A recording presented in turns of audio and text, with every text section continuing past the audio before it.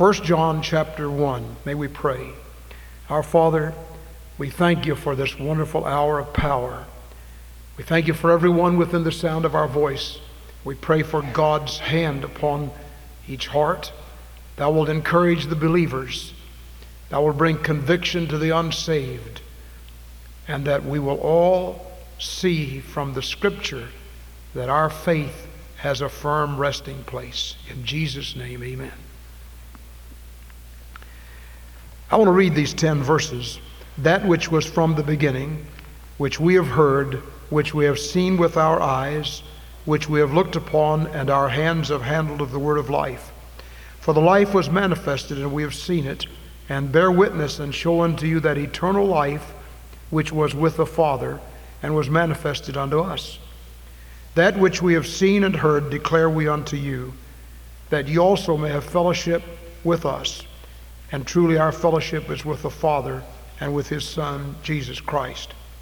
These things write we unto you, that your joy may be full. This then is the message which we have heard of him, and declare unto you, that God is light, and in him is no darkness at all. If we say we have fellowship with him and walk in darkness, we lie and do not the truth. But if we walk in the light as he is in the light, we have fellowship one with another. And the blood of Jesus Christ, his Son, cleanseth us from all sin. If we say that we have no sin, we deceive ourselves, and the truth is not in us. If we confess our sins, he is faithful and just to forgive us our sins and to cleanse us from all unrighteousness. If we say that we have not sinned, we make him a liar, and his word is not in us.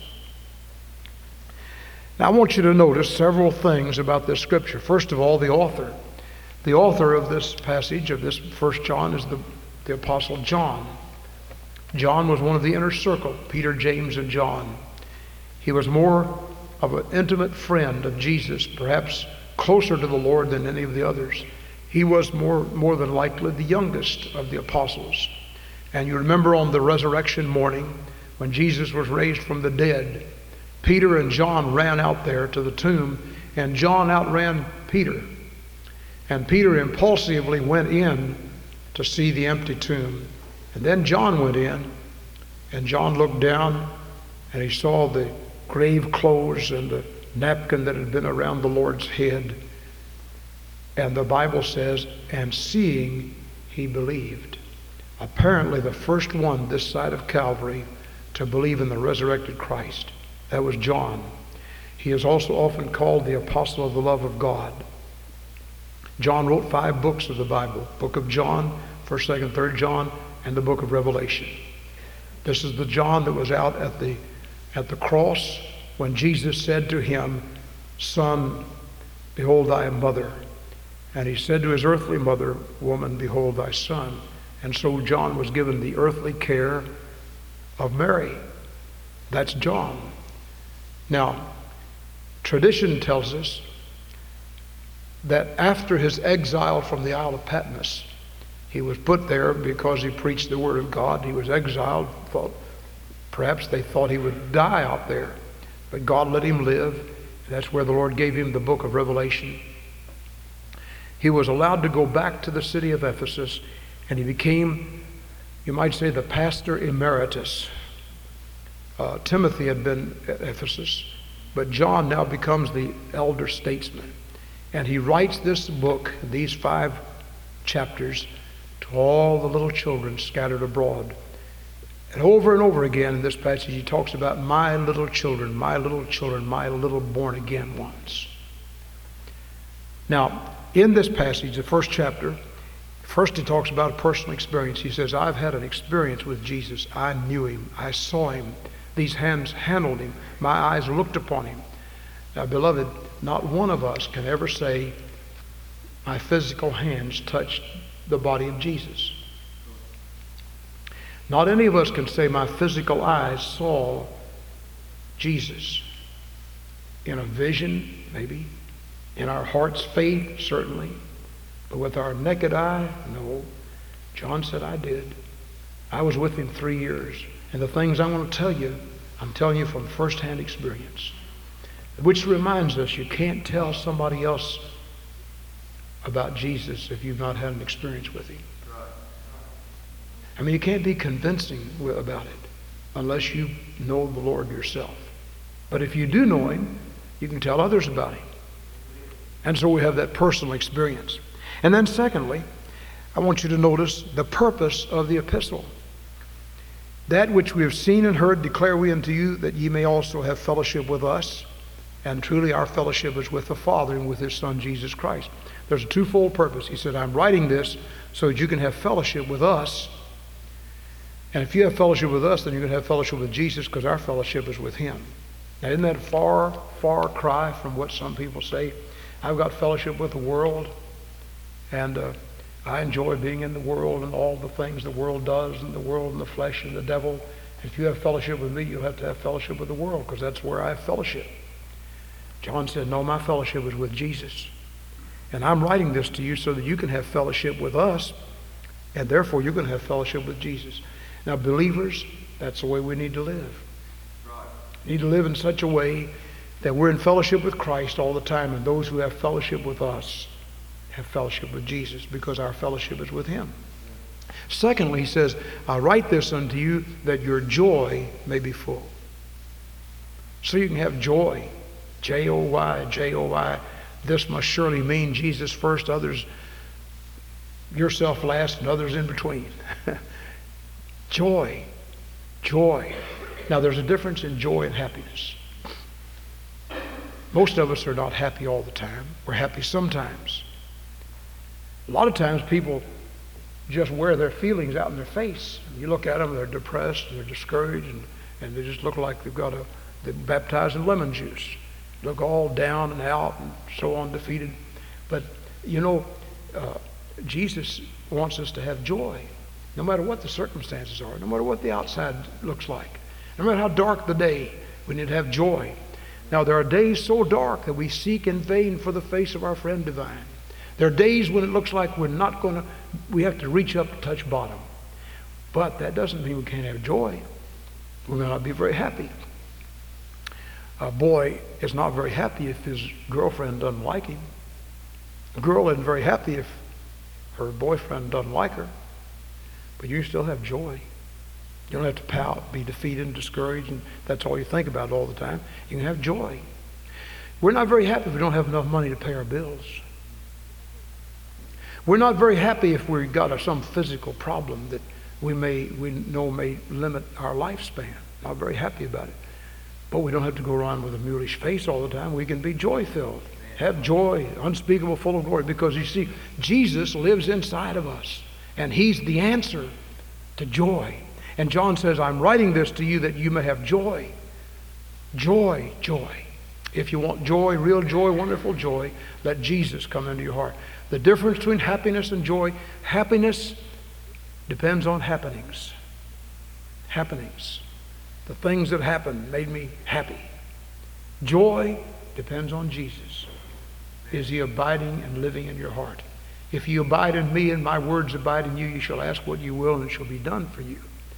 Nobody is happy when their loved one dies. I don't know anybody that would stand by a casket and say, I'm so happy tonight. Just so happy that this happened. Of course you're not. But I want to tell you, you can still have joy when there are tears. There can still be joy welling up deep in your soul when there's a time of tears. Because Jesus is the joy of living. Now, let's look at the next thing. This is the message that we have heard of him. There's a threefold message in this chapter. This is the message we've heard of him. Number one, that God is light, and in him is no darkness at all. That's the message. Now he goes on to say, if we say we have fellowship with him and walk in darkness, we lie and do not the truth, because God is in the light. We can't say we're having fellowship with God and walk in darkness. Just can't do it. If you're going to walk in darkness, you're not having fellowship with God. Now, that doesn't mean that we're going to get to a point where we never sin. We'll see that in a few moments. But it does mean if the Jesus is abiding in our hearts, when we do sin, He's going to make us sorry. It's going to hurt us. We'll have to make a beeline back to the cross and ask Him to cleanse us and forgive us. And we're going to start walking in the light again. But if you habitually walk in the darkness, your mind is filled with the gutter things. Your mind is filled with the world, the flesh, and the devil. Your mind is filled with all kinds of carnal things. Then it's not dwelling on God, because it's just a simple test.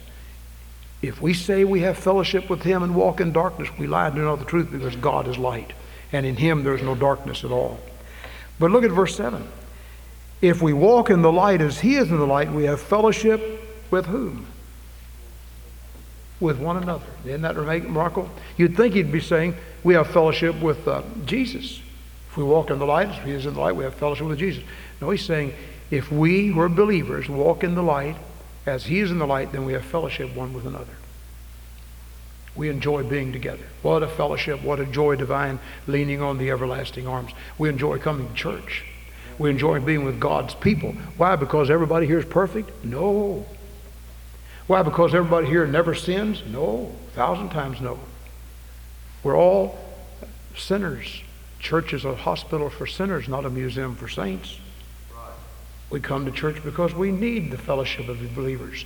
But He says if we walk in the light as He is in the light, we have fellowship one with another. And we're aware, these verbs are progressive, we're aware that the blood of Jesus Christ keeps on cleansing us from all sin. Just keeps on cleansing us from all sin all the time. The blood is continually applied as we walk in the light. Why is that true? Because as we walk in the light, when we have sin in our lives, the spotlight of glory is going to see that. And we'll see it, and we'll confess it. And the blood will be applied to cleanse us from that sin. And we'll be continually cleansed from sin. That's the reason a believer can never be lost after he's saved. The blood of Jesus Christ, God's Son, cleanses us from all sin. Now there's a second truth. Look at verse 8. If we say that we have no sin, we deceive ourselves and the truth is not in us. Now he's talking about we, believers, Christians, God's people. He says if we say we have no sin, we deceive ourselves. We don't get to a point where we live above sin or live without sin. We're going to have to deal with it all the rest of our lives. If we say we have no sin, we deceive ourselves and the truth is not in us. But look at the third great truth. If we confess our sins, God is faithful and just to forgive us and to cleanse us from all unrighteousness. That word confess means to agree with God about. He's saying if we agree with God about this thing, have you ever tried to say to your son or daughter, this thing is not right, this thing is not wise, and they say, well, I don't see anything wrong with it.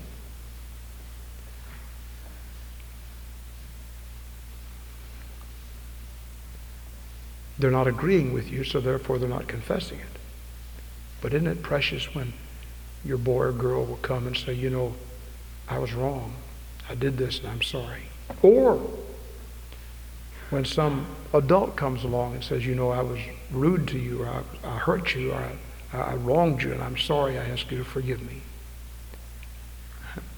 It's just disarming, isn't it?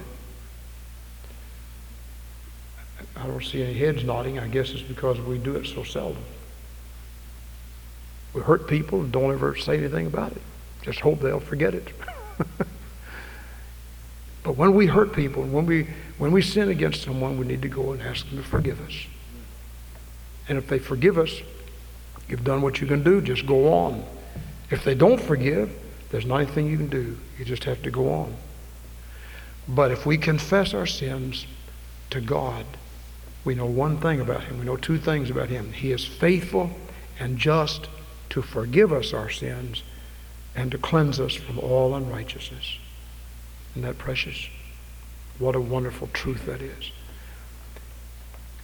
Are you walking in the light? Do you have joy in your heart tonight? Do you stay prayed up? Do you stay confessed up? You know, I think one reason that we look moody sometimes, and we get moody, and all of us are subject to it, there's not one that isn't, is because we don't practice these truths found in this chapter. But if we'll practice them, let them be real to us, there'll be joy, unspeakable joy, full of glory in our lives. Let's pray together. Our Father, we thank you for this opportunity to study the Bible. We pray that the Holy Spirit will speak to every one of our hearts.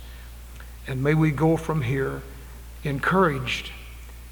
And right in the middle of the week, may we say, thank you, Lord, for leading me to God's house on this Wednesday night. If there's one here this evening, Father, who needs to register a public commitment, maybe to take an open stand for Jesus, maybe to come and say, I've been saved, but I haven't been baptized, I need to do that. Or I need to start over for God and get going for Him. Oh, Father, we pray that that person would have the courage and the strength and the faith tonight to just step out for the Lord. We pray in Jesus' name. Amen. Let's stand, please. What's the number? Page 385. I can hear the Savior calling, take thy cross and follow me. Where He leads me, I will follow. Now listen to God's invitation for a moment. If you're here and God's Spirit has moved upon your heart and there's some commitment to Jesus you need to make, would you do it? Maybe rededicating your life. Maybe moving your membership to this church. Maybe you've been saved, but you've not publicly confessed it. You have not been baptized. You ought to come tonight and take that stand for Christ. If you're here tonight and you're not sure you've ever been saved, would you come and trust Him as your Savior? While we sing, would you step out for Christ?